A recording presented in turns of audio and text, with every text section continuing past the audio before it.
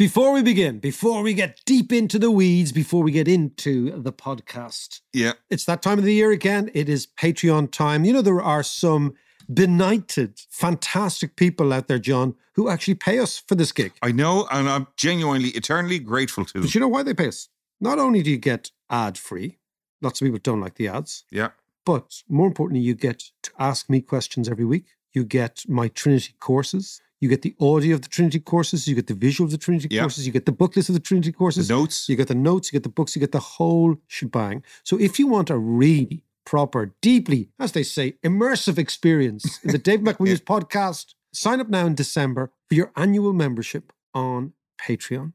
You'll get a 15% discount if you sign up before the 1st of January. So you know what? You know those people who listen to this show and you think, what'll I get them for a present? There you go. Get Dave McWilliams for a present. Dave McWilliams on a plate. On a plate.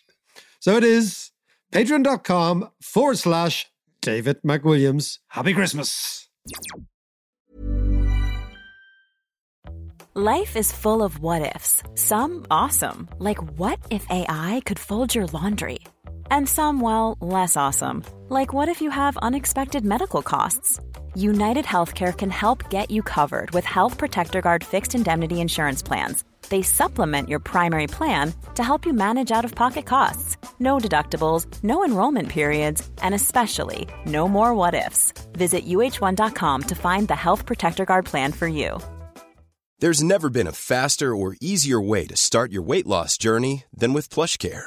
PlushCare accepts most insurance plans and gives you online access to board-certified physicians who can prescribe FDA-approved weight loss medications like Wegovy and Zepbound for those who qualify.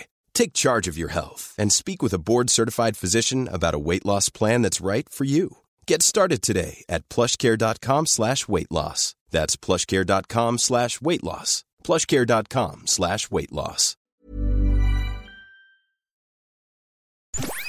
To understand the economy, you have to understand human nature.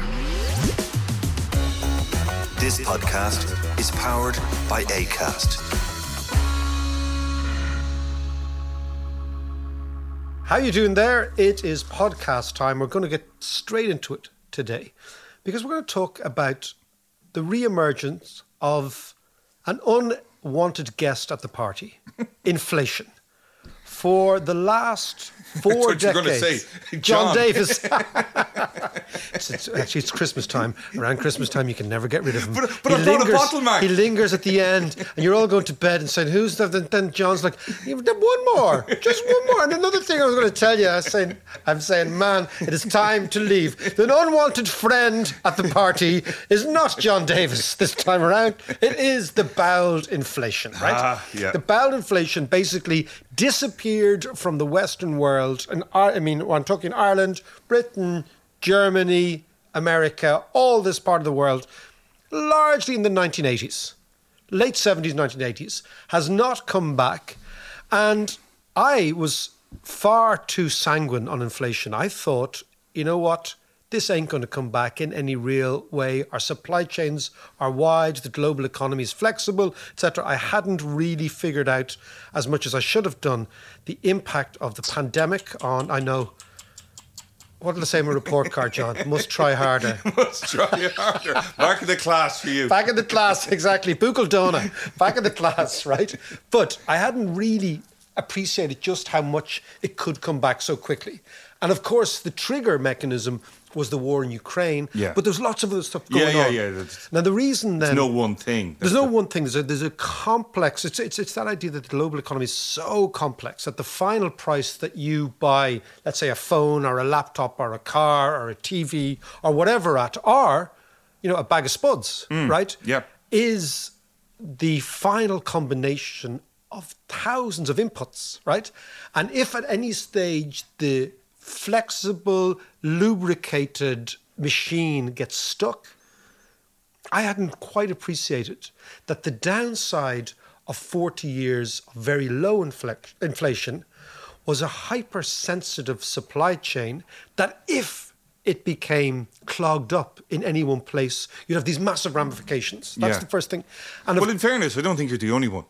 No, but I would have been on what's called, I don't know if you heard this, team transitory. Yes, indeed. Right, yeah. so that's two big things in economics. So I thought, inflation will spike up, then it will moderate over time, and the global economy will kick in, and we're not going to go into a 1970 situation where you have wages rising rapidly, where you have people's real income falling and therefore have to rise, and you're going to get it embedded in the system. I didn't think the trade union movement was quite as strong. I didn't think that the competition in the economy was quite as weak.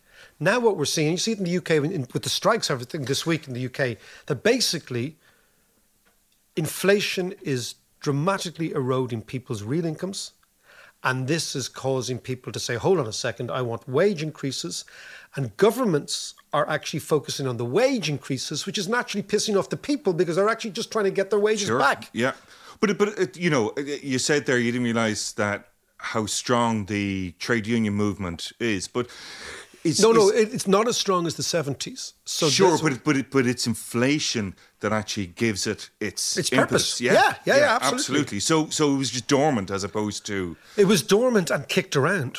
Yeah.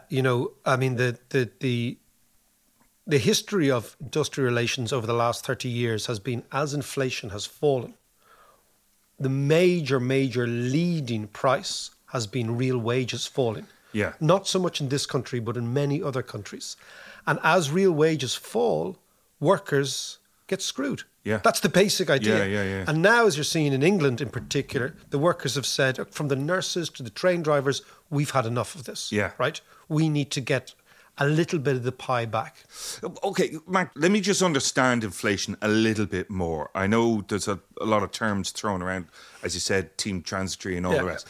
But what does it mean when they talk about inflation becoming embedded or ingrained? Embedded in the system. Okay. Yeah, what does that actually mean? So just let me go back. There's the monetarist view of inflation, which is that Milton Friedman, the high priest of this particular discipline, said that inflation is always and ever a monetary phenomenon. So his idea was, if a central bank prints more money than there is the demand for money, the spillover will be an increase in inflation. Yeah. Now that seems to feel logical, except the problem is that since 2008, that has been so profoundly wrong as to be laughable. So when the Fed started to print money... Because of inequality? No, because I'll explain to what it's when the Fed started to print money and to increase what they call QE, a whole shrill part of the economics profession and the financial markets were saying hyperinflation is only around the corner. What we're doing now is what the Germans did in the Reich Bank in 1923, and we were going to have cascading hyperinflation, right? They predicted bond yields would go through the roof and ultimately that inflation would emerge. Now, amazing, it's been laughably wrong, in the sense that it has not happened to such an extent that you have to look somewhere else. Right. And the reason it hasn't happened is because what drives inflation in an open, globally trading economy is so much more than just the amount of money that is actually printed in the economy. That's the first term. So now you've got to look at supply chains. Right. So, for example, when China opened up, half of the global labour supply came on stream. So by that I mean the global labour supply doubled when China emerged, right? Yeah. That had a profound effect, not just on wages, but on prices across the board, everywhere, right? So that's happening. You have what they call just-in-time technology. So you don't have any stock. So when I first did... This is kind of a bit nerdy now. When I first did GDP forecasting in Ireland, there was a variable called stocks, which was basically the shit you couldn't understand, and you threw everything in it at the end of the equation, right? And basically what I was saying is that, so for when British Leyland went on strike in the 1970s, what you would have is the British Leyland used to see photographs. I remember when I was a kid of inflation in the UK, and they would have literally 3 or 4 fields full of unsold cars. Right? Remember those photos, right? Yeah, absolutely. So that was before just-in-time technology. And we also had butter mountains and wine lakes. Exactly. So that's the same idea. Yeah. So that you build up stocks, wow, right? I just had a flashback to the 80s but there. John, this is all economics, right? This is all how it works. So you'd have these butter mountains and wild lakes and, as I said, literally 10 or 11 football fields full of cars, right? Yeah. So what would happen is a factory would produce and produce and produce and produce. They'd build up stocks and then they'd sell that inventory down into the market, right? And they'd take their 2 weeks holidays in July. That's how the whole thing worked, right? Yeah. And of course, the Japanese changed all that in the 1960s by introducing just-in-time technology in their supply chains.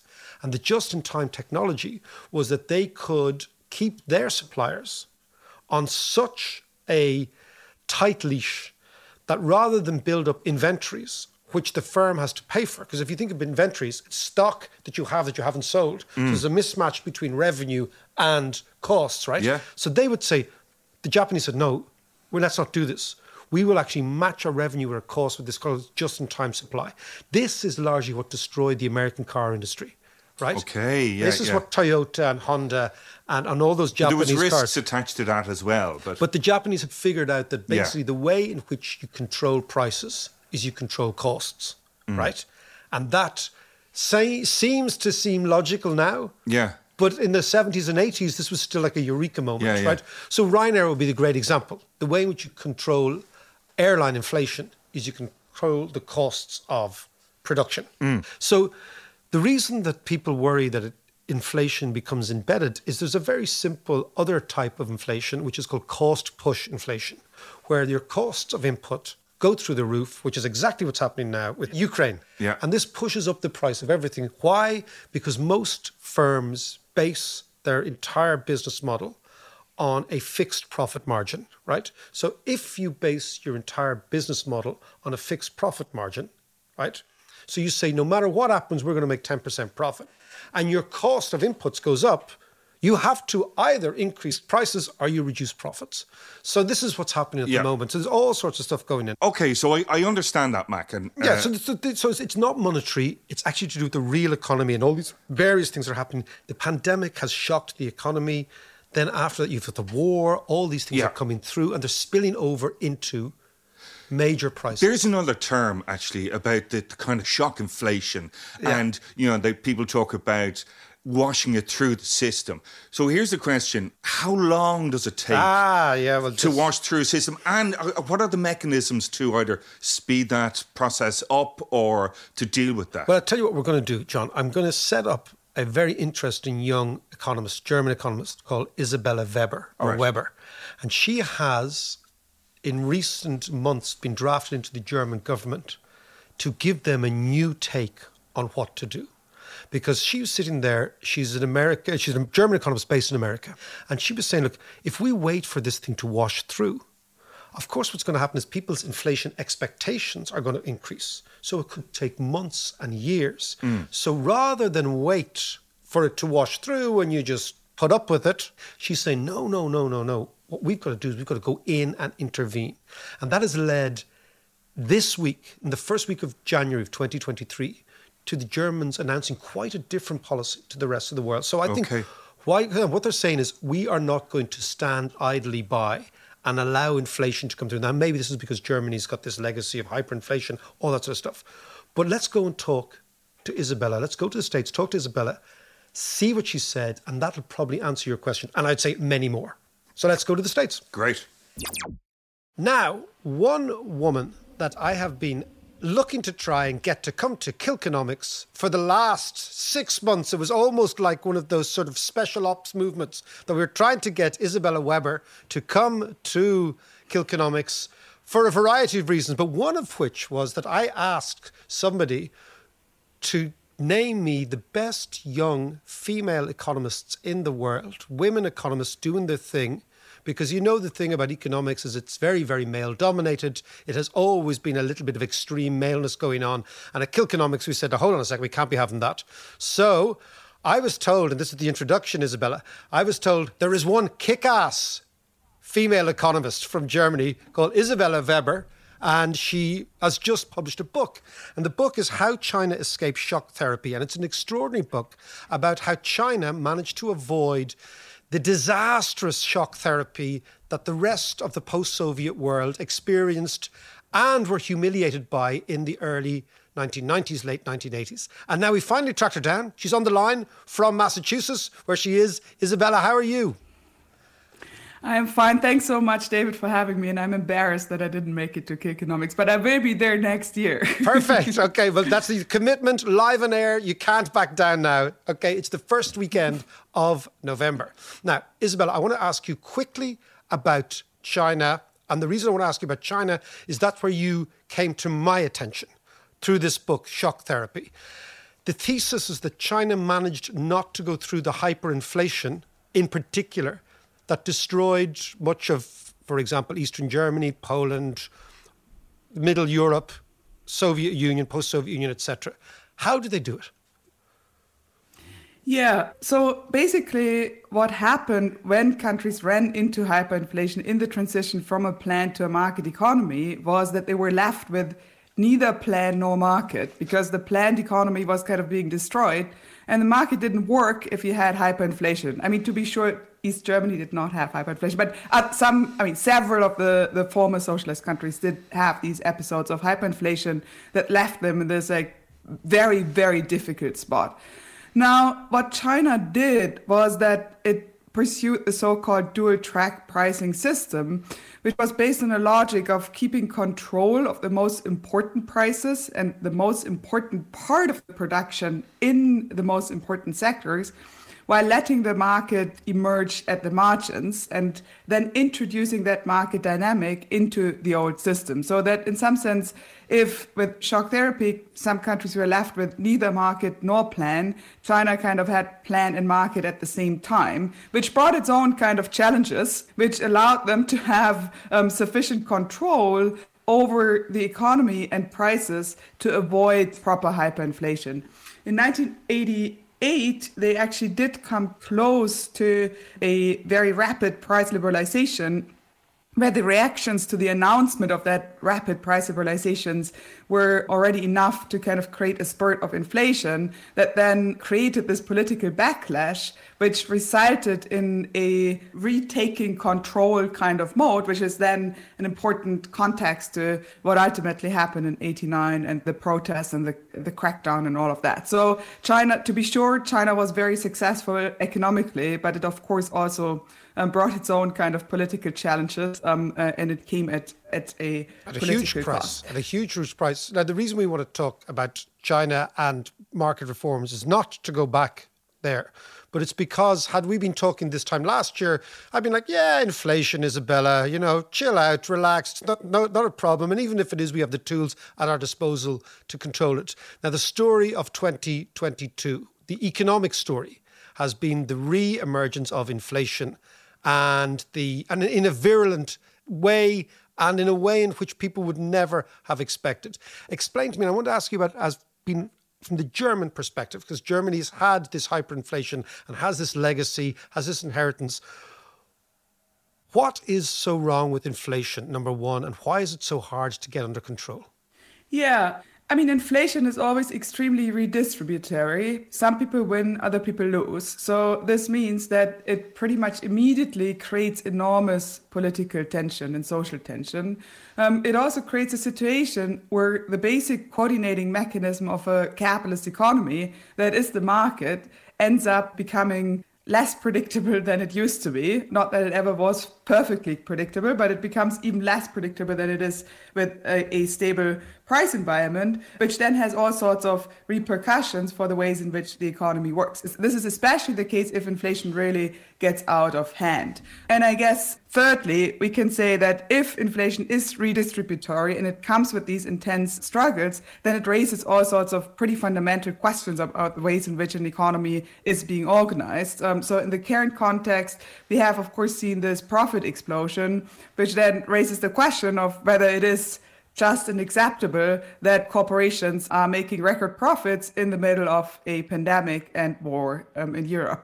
Let's focus on that. I want to focus on that because this is something that economists are so loath to talk about, which is there endemic price gouging across the board for firms who are taking advantage of the fact that they can actually increase prices? Yeah, so I think we can go back to 2021 to think about that question.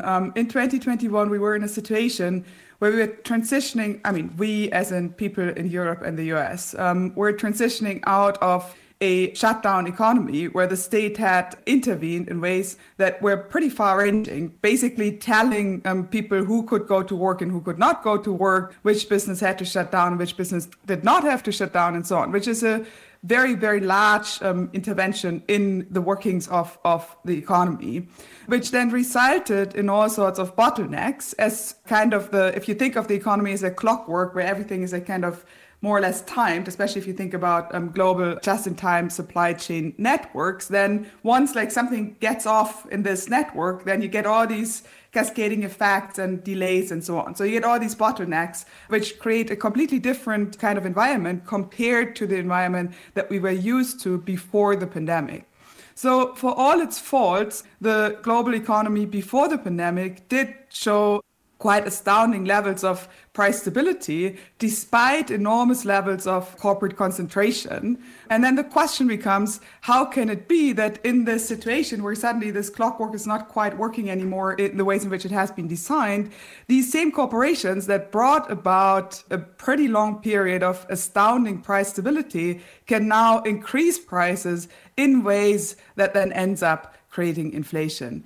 And I think what happened is that the dynamic of competition changed, where if we are in a pre-pandemic world, and let's say you are Honda and I'm Toyota, and we are both producing cars, and these cars are surprisingly similar in terms of the type of cars, the kind of lines of products that we have and so on, right? And now you decided to raise your prices by 20%, then I would say, oh, wonderful, thank you very much. I can now take your market share because people who previously were driving your cars will now go for my cars, right? Yeah. And I can take your market share because I have this just-in-time production network, which allows me to expand my production just in time and pretty quickly. I have all these buffer capacities in these global networks so that basically it would be extremely irrational for one of these two companies to suddenly increase their prices in such a way, right? Okay, It would yeah, be I get you. harming themselves. Yes.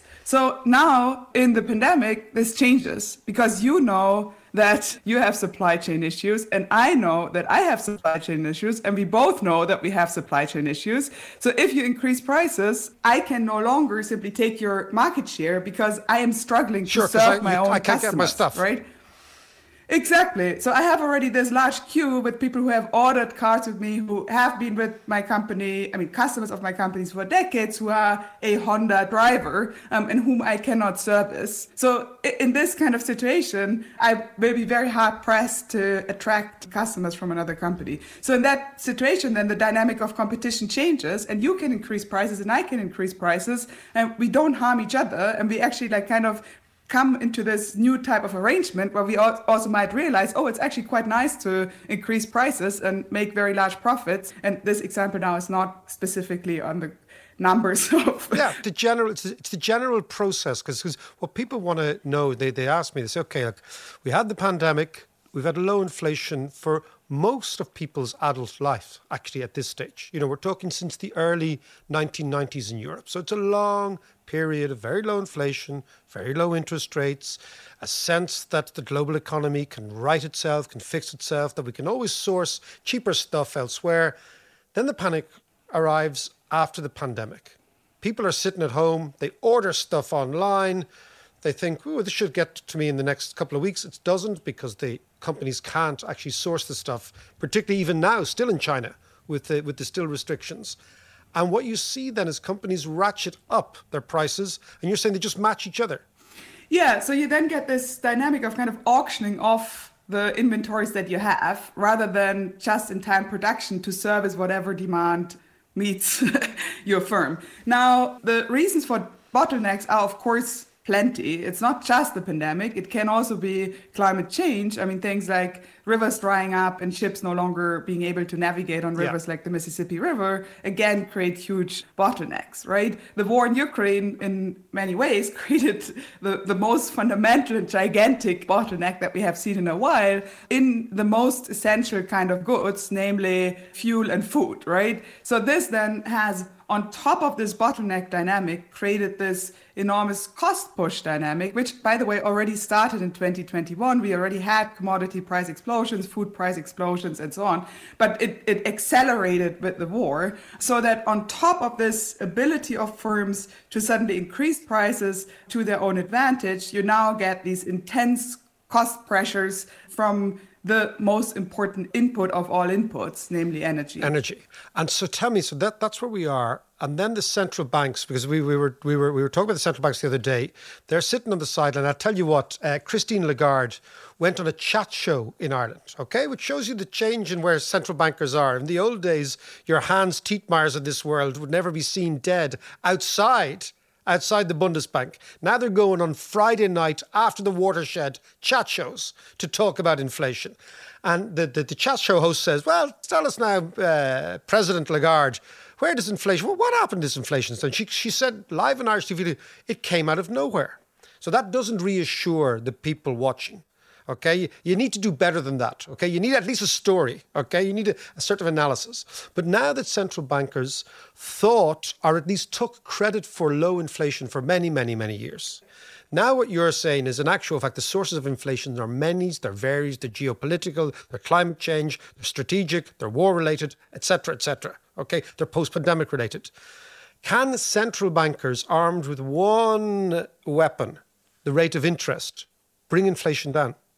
Yeah, so basically what we are living through is what I've started to call an age of overlapping emergencies, where we have all these emergencies that you just named, right, that bring about intense shocks like the shocks that we are currently seeing in the energy market, which are shocks that are extremely specific to specific kinds of markets, specific kinds of products, that if these products happen to be ones that are so centrally located in the production network of the economy, have the ability to create these cascading effects, which then means that I think we have to start considering which sectors and products are the ones that are so important that if they are being hit by shocks, they can unleash dynamics that go way beyond this specific market. This then means Give me an example of that. Well, I mean, take the example of the gas market, right? The natural gas market in Europe. I mean, clearly this market is completely out of balance as a result of the war. And clearly this has huge implications for price stability in Europe and the world, by the way, right? Because if we look at how important gas is for all sorts of kinds of production, then we find that gas is the basic input for things like fertilizers, which then again has huge implications for the price of food, that it's the basic input for all sorts of energy intensive production processes like metals, which are then again the most basic input for production of machineries.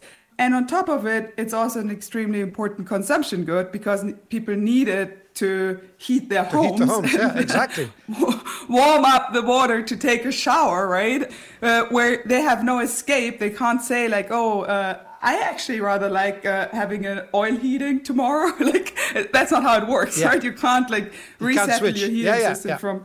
Exactly. So this then means that a shock to the price of gas has huge implications for the economy as a whole.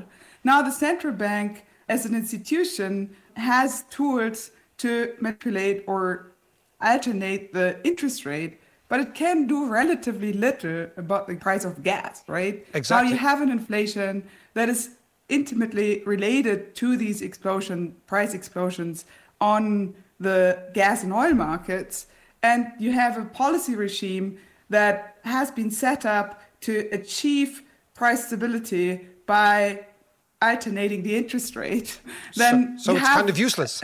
A mismatch, right? Yeah. So this means that basically the European economies, and to some extent also the US economy, but of course in the US you do have the strategic oil reserves, which is interesting. You have economies that have been pretty unprepared for these kind of shocks, right? Absolutely, completely unprepared. It was what we're talking about the price of gas. Wasn't that all coming from Russia? Wasn't that all cheap? Wasn't that cool? Now people are thinking, where the hell are we going to get this stuff? And at what price? And at what quantity?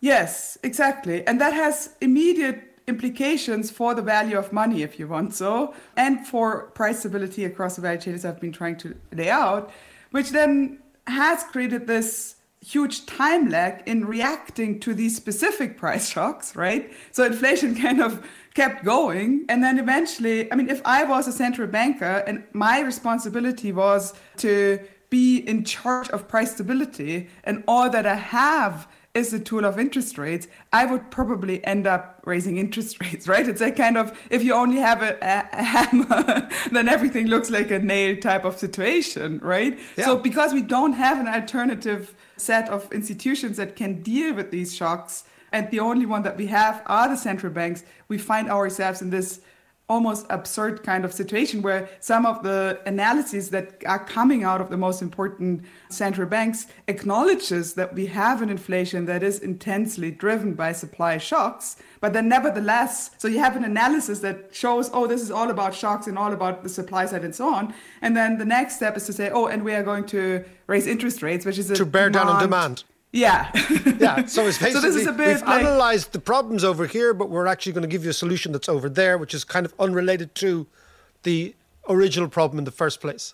Yeah, this is a little bit like someone walks into a doctor's office and has a broken arm, and the doctor only has ibuprofen and like cannot do anything else. So he said, oh, you have a broken arm, that's really terrible and so on. I'm giving you ibuprofen because that's all I can do, right? So it's like, exactly. Yeah, so we have a total mismatch between the analysis of the issues at stake and the cure that we are prescribing. Except for the fact that you were discussing this last year, you were talking about identifying, like the Chinese did to get back to China, they identified crucial, significant prices that they thought we could manage those in order to allow the economy to adjust. And you're talking in an academic world, then suddenly our world changes and you, Isabella, are flown back to Germany by the German government to advise them on what to do. And you have been profoundly successful. I've been reading the German clippings from the German press about this wunderkind economist, and explain to me how you persuaded the German government to actually look at various price caps at a time when all other governments were saying, it's nothing to do with us, the central bank has to sort it out, it's not our problem. But you said no, and your government in Germany listened to you.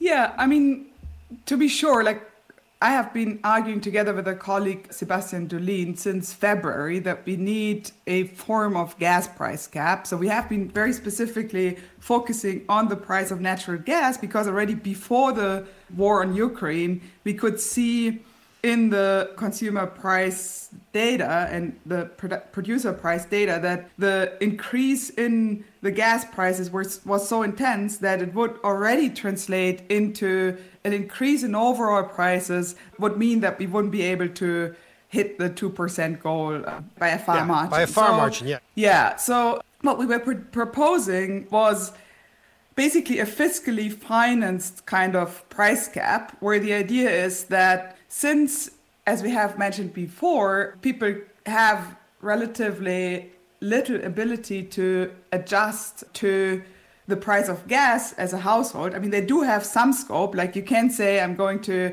not heat one room, or if you happen to have a large house, you can maybe say, I'm not going to heat one floor. You can say, like, I'm going to lower the temperature by a certain amount. I might take showers less frequently and so on. But there is a limit, right? There's a limit at which you still need gas in your household to kind of have a decent life, right? Yeah. So our proposal was to say that every household and person actually should get an allowance of price stabilized gas to kind of take off the pressure of people's budgets, really. Just their life and their day-to-day hassle and their day-to-day ability to live a normal life. Yes, anticipating that if this was not going to happen, we would run into a huge cost of living crisis by the fall. Then we have basically been pretty harshly criticized when we introduced this proposal. And as the months went by, more and more people started to kind of either come on to our side or like kind of reinvent our policy in, one form or another. You know that the golden rule, Isabella, is in the beginning, they will ridicule you, and then they will threaten you, and then they pretend they were on your side all the time. And that's what happens. Yes. So something of that type was happening, but with a happy ending in my case, because often it also then ends on a note where the person who initially introduced an idea does not get any credit at all, right? So I ended up being on the winning side of this. When the German government set up an expert commission in the fall, in September, to basically design what they are calling a gas price brake, so a brake on the price of gas. And here gas is referring to natural gas, not gasoline for fueling cars. I was being invited to be on that commission, and about 1 week into this commission work, the German government came out with this big announcement, the so-called Doppelwumms, saying that they would dedicate 5% of GDP to the efforts of price stabilization measures and setting parameters that basically set the Commission on course to work in a direction that was pretty much aligned with what I had been arguing for since February. So then, us sitting there in late September, it was already pretty cold in Berlin, we were trying to come up with this specifics of this policy design. And I am emphasizing the dimension of time so much here, because if you are dealing with price shocks, ideally you want to react before the price shock percolates through your whole system. Sure, right? exactly. Yeah. Now, because of this time lag in I think even having a shift in mindset that it's necessary to do something about specific prices, we kind of only get to that point in late September, early October. So the policy that the Commission then proposed, which just was enacted by German Parliament this past week, is one where every household gets an allowance of price-capped gas of 80% of their past usage, and for the remaining 20%, they have to pay whatever the market price is. And for companies, it's a similar kind of scheme, just that the quota of price-capped gas is lower. It's 70%. And it's in fact even lower than 70% for the most energy-intensive large corporations because of the EU guidelines of the amount of subsidies that any individual firm can get from the government. And I'm happy to talk about the details of this policy. I could talk about this for probably 3 hours. So I'll stop here and let you... No, but I mean, what is interesting for us is that Germany has adopted a policy on inflation, which is quite distinct from any other country in Europe, as a result of agitation by yourself and others, but mainly by yourself, which is really quite an achievement. And before we go, do you now expect the rate of inflation in Germany to moderate quicker? So the rate of consumer prices in Germany to moderate much quicker than the rest of Europe. And as a result, this may be the lead for 2023 and 2024 as to what people do.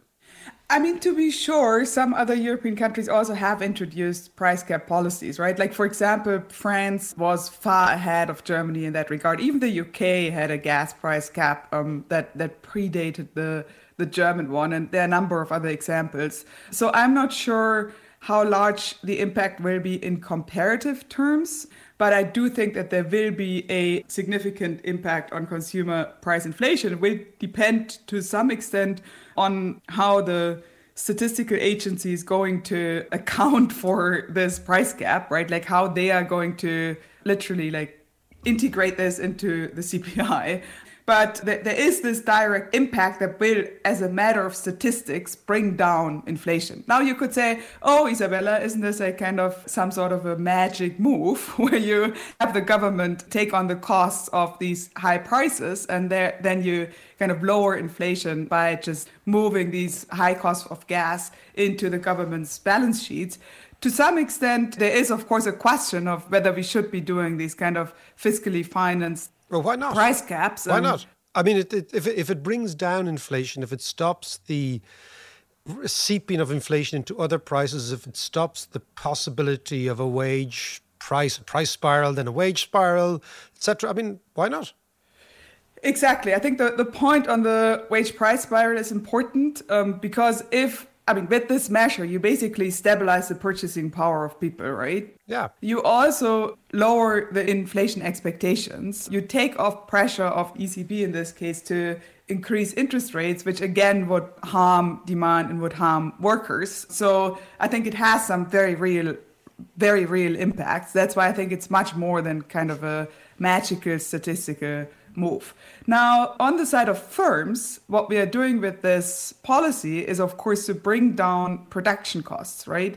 Now, in an ideal world, this lowering of costs would translate into a lowering of prices. And in some sectors, or at least like a decrease in the speed of increase, which I know is a confusing way of putting things, but I know what you mean. I know what you mean. So that firms that now face stabilized costs would translate that into more stable prices that they are charging their customers. In the markets where competition works in a way to ensure that this transmission from costs to prices is happening, that is what I would expect to see.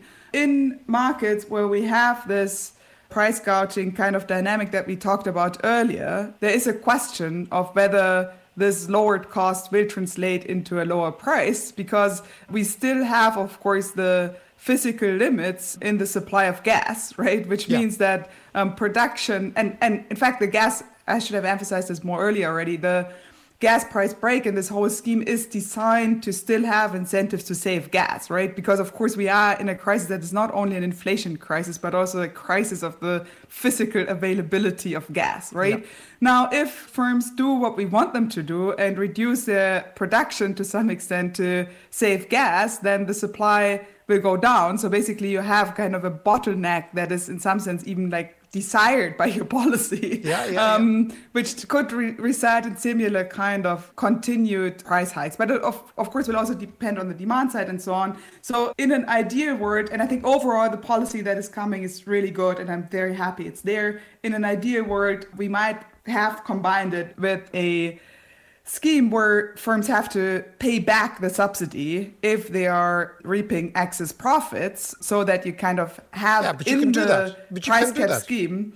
We could have done that, it's not part of the law that will be effective in January. But I think if we had that on top of the price cap, then you would actually have a very powerful tool against inflation, because both from the production and supply side, as well as from the consumer and household side, you would have a mechanism that is quite considerably bringing down inflation. Well, Isabella Weber, you're the first person who's actually proposed anything constructive on inflation that isn't just, we'll just wait and see and time will tell. So what we're going to do is we're going to be coming back to you in about 2 or 3 months' time, and we're going to figure out whether or not it's actually working, this dynamic. Because what I think is fascinating, it's in the context of the role of government and the attitude of government, the responsibility of government, and of course, we will see you in Kilkenny in November 2023. Yes, I'm much looking forward to this. Thanks so much. This was a lot of fun. Bye. Take care. Bye. Interesting stuff there with Isabella there. Well, it's great to hear a young economist getting drafted in to say to the status quo, to basically the men in the grey suits, no, we can't wait around. Well, it's progressive thinking by Germany. It's progressive thinking by Germany. Let's explore what might happen now as a result of this in 2023. But after this. Grant. Small details are big surfaces. Tight corners are odd shapes. Flat, rounded, textured, or tall.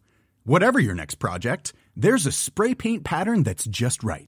Because Rust-Oleum's new Custom Spray 5-in-1 gives you control with 5 different spray patterns.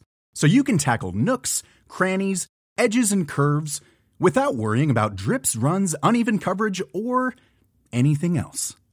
Custom Spray 5-in-1. Only from Rust-Oleum. Planning for your next trip? Elevate your travel style with Quince. Quince has all the jet-setting essentials you'll want for your next getaway, like European linen, premium luggage options, buttery soft Italian leather bags, and so much more. And is all priced at 50 to 80% less than similar brands. Plus, Quince only works with factories that use safe and ethical manufacturing practices. Pack your bags with high-quality essentials you'll be wearing for vacations to come with Quince. Go to quince.com/pack for free shipping and 365-day returns. A lot can happen in 3 years, like a chatbot may be your new best friend. But what won't change? Needing health insurance. United Healthcare Tri-Term Medical Plans, underwritten by Golden Rule Insurance Company, offer flexible, budget-friendly coverage that lasts nearly 3 years in some states. Learn more at uh1.com.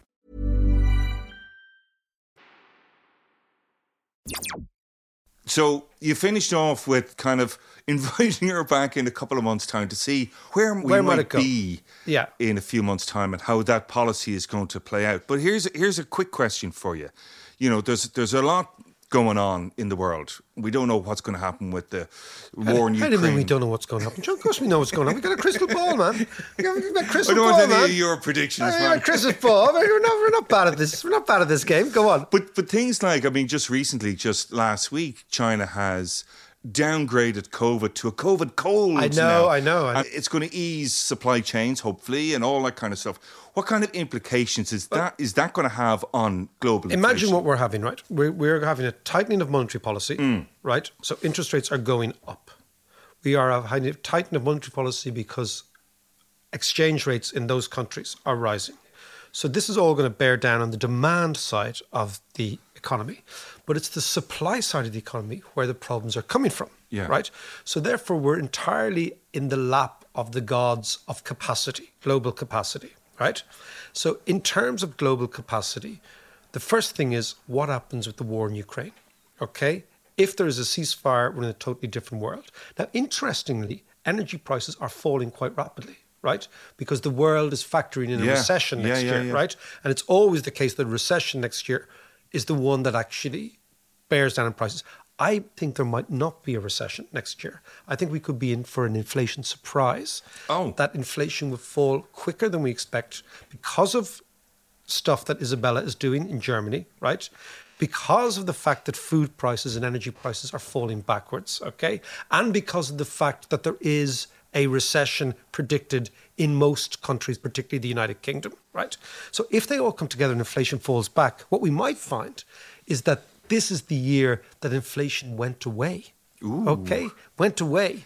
And what I mean by that is if you add in, for example, the Chinese opening up of their economy, and if Chinese production is not ratcheted up, but is kind of cranked up to a level which would be normal, i.e. they're not sending their people home, they're not locking their people up for COVID, then of course what you find is the extraordinary suppression of prices across the board coming from the Chinese manufacturing sector.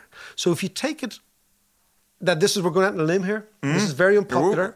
If you take it, right, 2023, I think could well be on the inflation front the year of positive surprises. Not a bad way to end the year, Johnny boy. Good man, Mac. There you go. Let's keep an eye on that one, Let's keep an eye on that one, impaled on your own forecast. We'll talk to you later. Well, it's that time of the year again. It is Patreon time. You know, there are some benighted, fantastic people out there, John, who actually pay us for this gig. I know, and I'm genuinely, eternally grateful to them. But you know why they pay us? Not only do you get ad-free, lots of people don't like the ads. Yeah. But more importantly, you get to ask me questions every week. You get my Trinity courses. You get the audio of the Trinity courses. You get the visual of the Trinity courses. You get the booklets of the Trinity courses. The notes. You get the notes, you get the books, you get the whole shebang. So if you want a really proper, deeply, as they say, immersive experience in the Dave McWilliams podcast, sign up now in December for your annual membership on Patreon. You'll get a 15% discount if you sign up before the 1st of January. So, you know what? You know those people who listen to this show and you think, what'll I get them for a present? There you go. Get Dave McWilliams for a present. Dave McWilliams on a plate. On a plate. So it is patreon.com/David McWilliams. Happy Christmas.